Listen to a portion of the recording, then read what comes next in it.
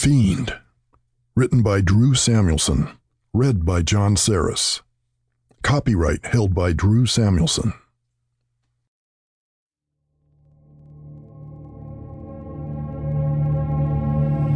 It happened only at night, when temperatures were the lowest, in the northern tier of Pennsylvania where the counties border New York State. This record I am writing, however, is not an analysis of the coldest winter weather or anything like that. I simply state it from the beginning as a way to collect some of the key facts of what I know are not accidents or coincidences. Indeed, I am likely one of the last with direct knowledge who can do so, and so am duty-bound. This surprisingly vast area is home to the Grand Canyon of the East, the Black Forest, and the darkest spot in Pennsylvania, which is free from light pollution and a favorite of stargazers. Here exist all kinds of unusual happenings and rumors, which some have been talking and writing about off and on for years. While odd things happen, it is apparent most folks know enough not to discuss them openly. There's no interest in a tourist industry or anything like 15 minutes of fame, and surely no ghost walks or haunted tours fuel the local economy as they do in Gettysburg. A kind of silence seems to be the preferred way for the locals when it came to their own history. It wasn't until I moved to Potter County, Pennsylvania, that I could feel the presence. It wasn't there at first, and it wasn't there all the time, but it was there on more than one occasion when the nights grew the coldest. During the second year my wife and I lived there, which was also the second year of our marriage, the temperatures grew terribly cold. I recall skiing on Tuesday nights at a little mountain where they piped some kind of old-time white jazz over the loudspeakers. And since there were sometimes only 10 or 15 other people skiing on the entire mountain, we felt it was our very own part of the world. So common were the temperatures quite cold that we established a rule. We skied only when it was 10 degrees or more, so as to avoid any possible unpleasantness, such as getting stuck on a chairlift and freezing ourselves, or breathing in too much cold air for too long for fear of pneumonia. Quite often it hovered exactly at 10 degrees Fahrenheit, so on those nights we followed our rule and skied. Every other run we skied down to a little used path to stop for a smoke, with the utter blackness of the dense and frozen forest behind us. The last time I was there, I recall taking a drag from my cigarette, and I began to feel what can best be described as a keen sense of menace, as my neck chilled considerably with what was clearly recognizable as a sensation of intense fear of something unknown. But fear of what? There were no bears lurking around at that time of year, and no packs of coyotes or wolves sneaking up to snatch us off the path like little lost lambs. The fact that someone was out to get me wasn't really a consideration either, nor was I afraid of anything like ghosts. I was an ex-Marine, 6'3" and over 200 pounds, and still in my 20s. But there it was, a presence first perceived, yet unrecognizable in a physical form. After smoking, we skied away. I said nothing to my wife, Elise. What could I say? Honey, I'm all freaked out. How do you feel? So we kept skiing, and that was the last time we took our smoke breaks on that trail. The following week was brutally cold, at least 15 below zero at times, so we didn't ski on Tuesday. I had a lot of energy after work and felt like getting outside, so I decided to go for a run on the snow and ice, which is what I enjoyed doing at the time. When I stepped outside, I checked the thermometer, which showed 5 degrees below zero. No doubt it would drop further overnight. My habit was to run through town and make my way to the municipal park, where there were baseball fields, a soccer field, a football stadium, and a playground. A 3-mile run. I was feeling especially good. No wind and the bracing air made me feel like running, so I decided to go a bit farther into the park, away from the lighted parking lot for a longer run. My breath shone clearly in the freezing cold night air. I was exhilarated as I took in the beauty and silence of it all. As I jogged to the end of the field using only the light from a half moon to guide me on the snow-blanketed grass, I approached the woods, which came down from an impressively steep mountainside which rather loomed over me, steep and dark and massive. The silence was broken by the muffled jangling of metal, and I had many thoughts at once. I thought I was alone. A dog's call, troops on the move, battle rattle. What the hell is it? My next reaction was outrage and surprise at the fact that I was hearing something when I knew I was alone only a moment ago. Someone had snuck up on me, and I quickly realized I had been deep in my thoughts while running and apparently hadn't heard anyone approaching. But this was all in a matter of a second or two. I knew now I needed to address it as the sound was behind me and getting closer. I visualized 20 yards back, according to what I was hearing. In addition to sounds of metal jangling faintly, like brass or aluminum rings on a backpack or stock of a weapon, there was also the sound of footfalls. Big, heavy rhythmic thumping, and a kind of deep and raspy breathing could now be heard. Now I know someone's behind me, and I can tell he's gaining on me, even with the heavy breathing and heavy footfalls. And even though my adrenaline is sky high and I'm running fast, whatever the experts call it, instinct, fight or flight, or dealing with fear, I know the matter has to be dealt with because I'm sensing that same presence I had on the path when we were skiing. He's still gaining. I can't get away. As a Marine recruit at Parris Island, I learned through training how to channel fear and aggression in a decisive action. So I do the only real thing I know how to do, and what is likely the most unexpected action I could take to my advantage. I stop my forward motion quickly, like a wide receiver running his pattern and then putting on the brakes by pumping his legs to turn upfield for the reception. Only instead of turning to receive the ball, I turn back, sprinting and yelling with an intense combination of anger and terror. What I see next is too unbelievable and disturbing for me, even as I write it almost 15 years later. In a moment, I see only a single dark figure in front of me, and it's huge, reminding me of those big-ass burnished bronze statues of servicemen walking in the field at the Korean War Memorial in Washington, D.C. Like those statues, this thing is larger than life, but just as dark. It's coming to me fast as I sprint toward it. I hear the muffled and labored breathing, more raspy as I come to within 20 feet, and then I hear it speaking in a low voice, really low, like a deep sound a bear or bull would make. It's spitting out the words low and guttural and raspy all at once, and with a tone of disgust. It's nothing like I've ever heard in life. Then he is in front of me, wearing a gray metal helmet, black gas mask, greatcoat with a dark leather belt and leggings, the uniform of what I recognize as a World War I German stormtrooper. Where the eyes should be, there is only blackness behind the lens of the gas mask. In disbelief, I suddenly glimpse a dark blade slashing at me as I dive beneath, passing on its right. I roll over and onto my feet, springing up again, certain of death. Other options don't come to mind and do not seem possible. This massive and strange thing is not alive, yet not dead. Still frantically looking around, I don't see it, only a growing mist. I suddenly shudder involuntarily as it speaks directly behind me in the same low, raspy, and muffled voice I recognize as German, with its unmistakable guttural sounds. One sentence uttered with a kind of finality. Cringing as I turn, I steel myself to face it. Still I see nothing but mist and trees in the distance. I spin around, looking frantically. I sense it is no longer there, and start to walk toward the park's entrance. I arrived at home and let myself in the door.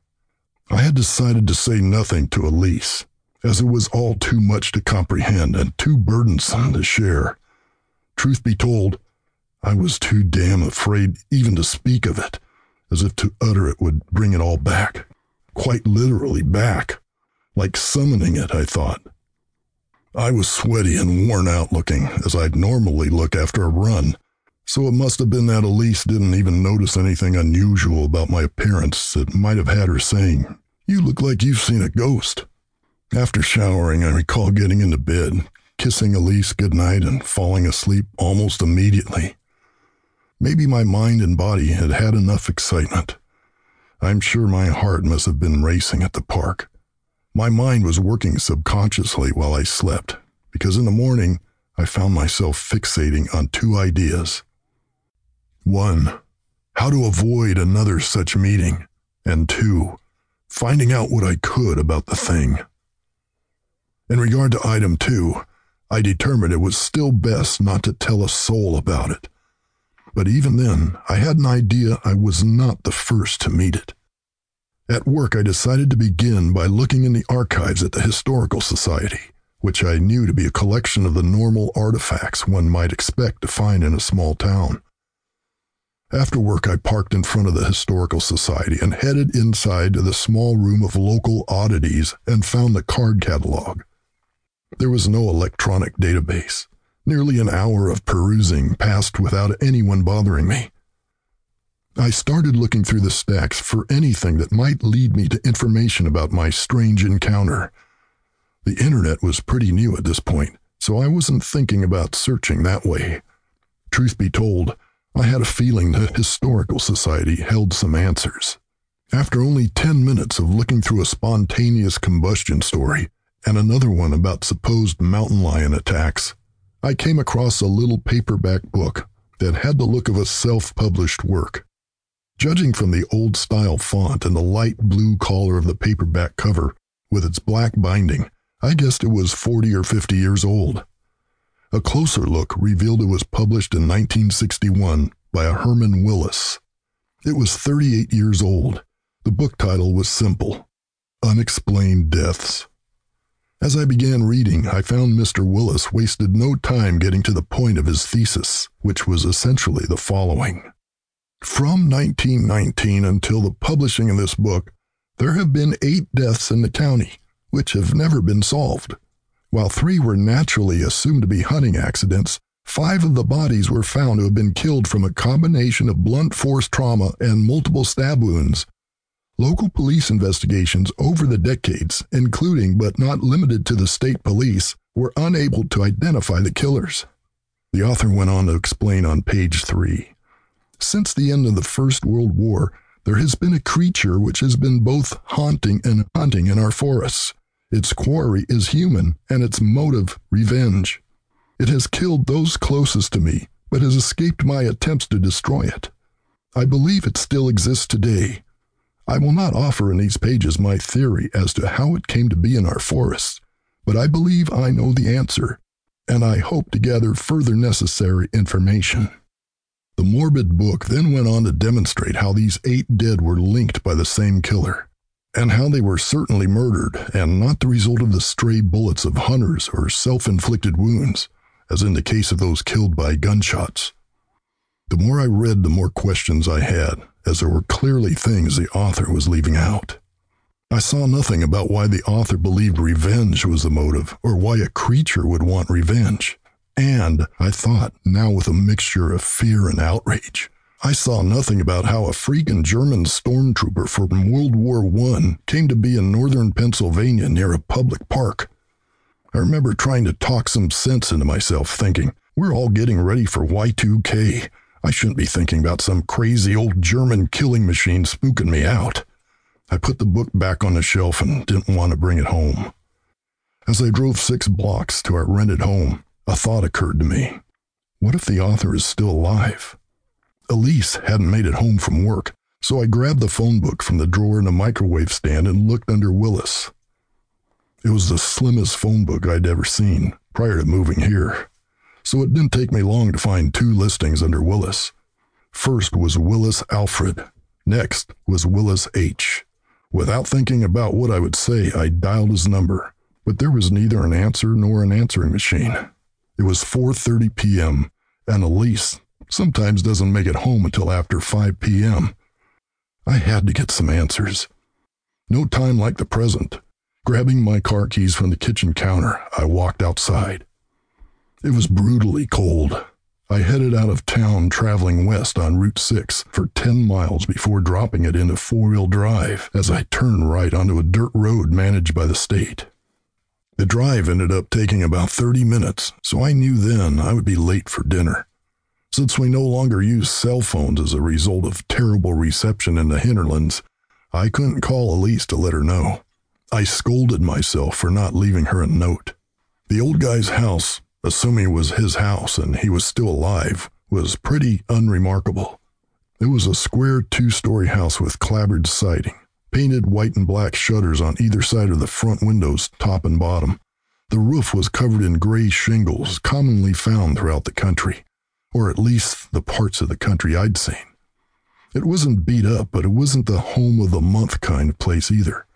The house sat atop a long hill with a huge gravel driveway, maybe 200 yards long.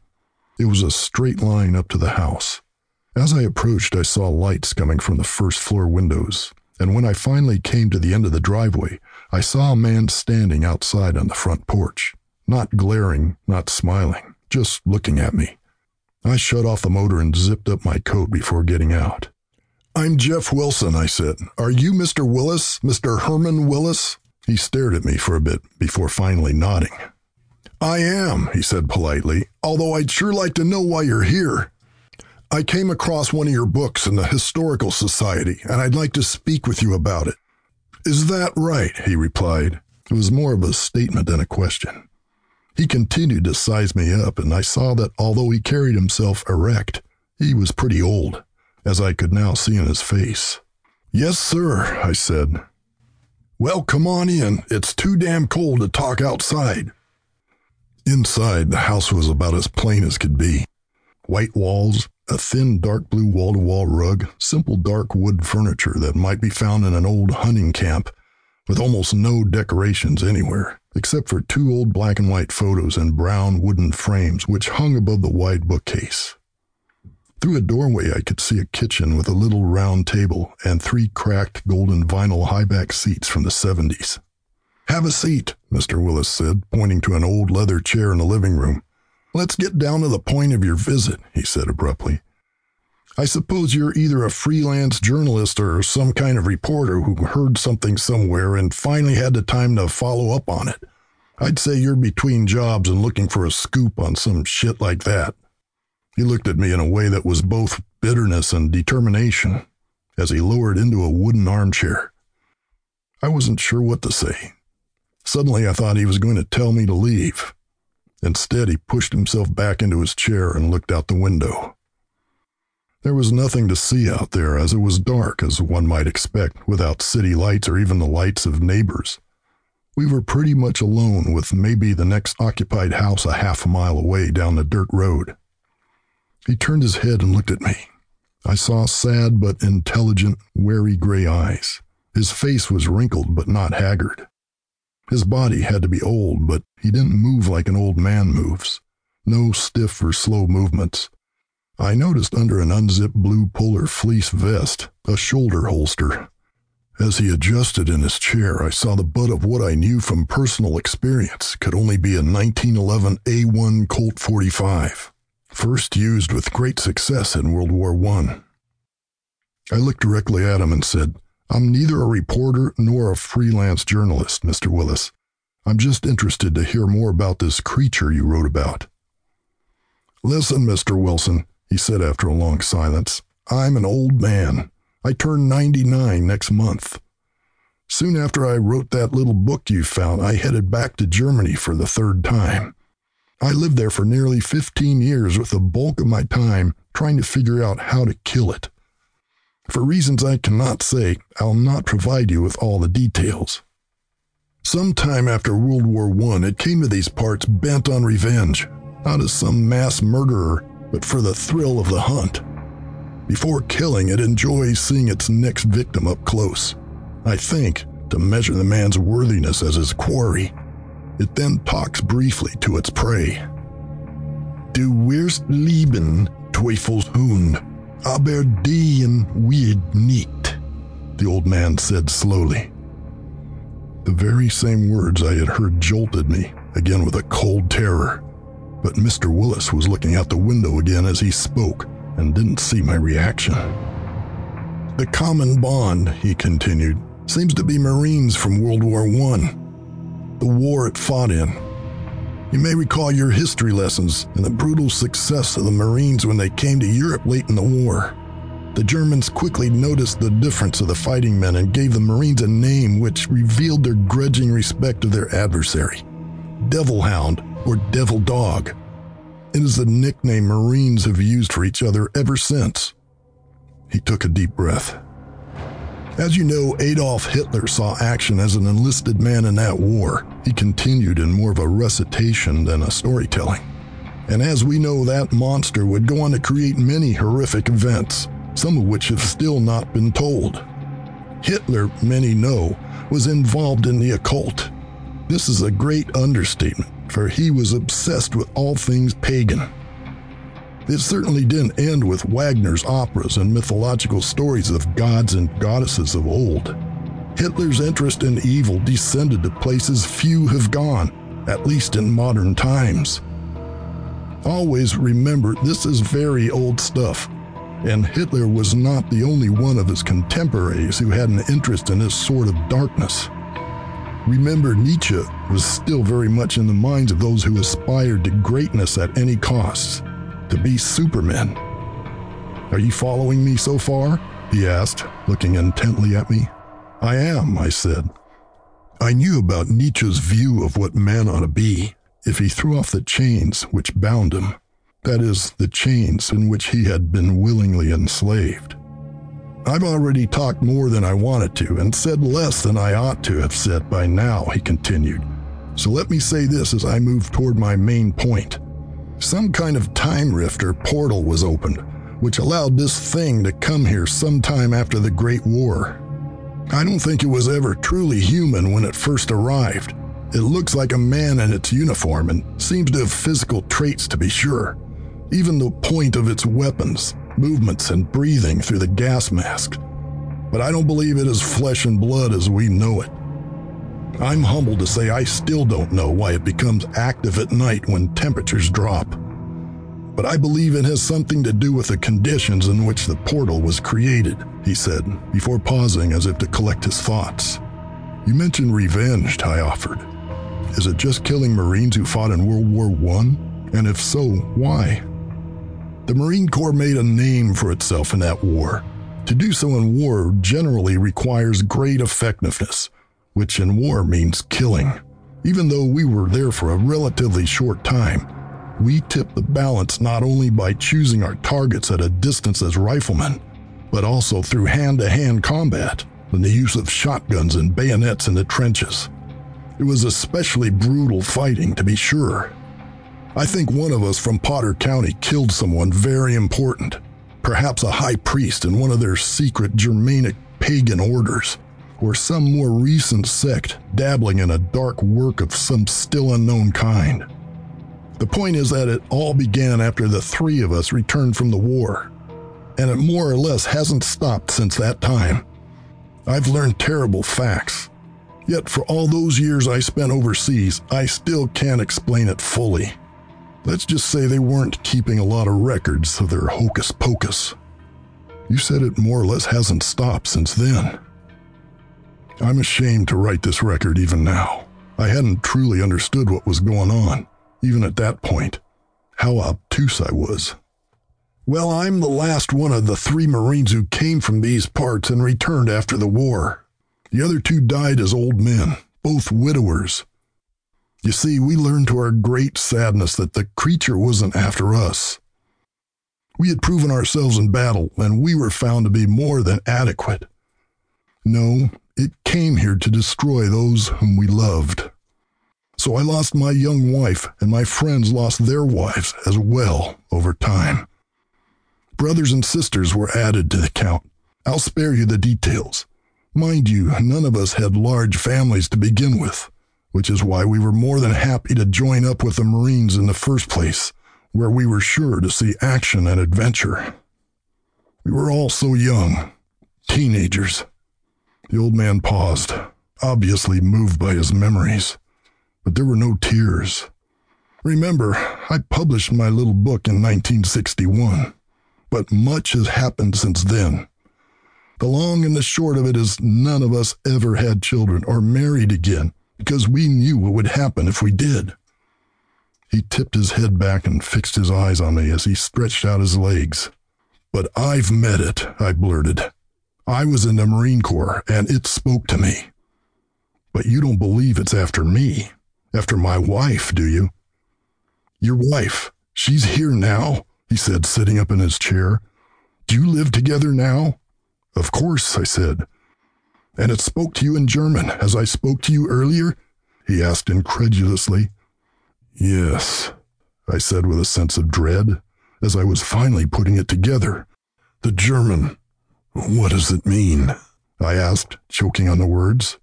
I had already guessed their meaning. You will live, devil dog, but yours will not, he replied quietly. But it's never gone after anyone but us three. I felt sick as I stood up, running to the door. As I flung it open, Mr. Willis yelled at me, apparently also realizing what he hadn't known before. It is hunting right now. Go home, get your wife, and leave town. Take nothing with you, and take care not to look back when you go. I jumped off the porch and was running to the car when I heard him yell with sudden ferocity. Do precisely as I say, Mr. Wilson. The Jeep's engine turned over quickly as I pulled away, little stones popping out from under my tires, leaving a cloud of dust behind me as I sped down the driveway. I slowed briefly at the end of the driveway before entering the roadway. It was then I heard 3 quick gunshots, the unmistakable deep report of the Colt 45, followed by distant echoing across the valley. The old man would unholster and fire his weapon for only one reason, I thought. Panic struck me as I pulled onto the road, shifting the gears frantically and driving at manic speeds on the dirt road, fighting to keep the vehicle from sliding into the ditch. I made much better time once I hit the blacktop, topping out at 90 miles per hour, heading east on the straight sections of Route 6. 20 minutes later, I made it home, leaving the Jeep idling and in neutral as I vaulted up the steps and unlocked the kitchen door in virtually one motion as my heart pounded within me. Elise, I called breathlessly. We have to go right now. She walked into the kitchen, looking in my eyes, amused by some hidden joke. Seriously? She asked, a slight smile on her face as she leaned against the counter. She still wore her jacket, so she must have just arrived ahead of me. Yes, I said, taking her hand and leading her to the door, down the steps and to the idling Jeep. Now you have to trust me when I tell you not to look back, I said as we closed the doors. I slammed it into first gear, the vehicle jumping from the curb while I quickly moved into second gear. Look back, Elise repeated. Look back at what? She asked, turning to peer over her right shoulder.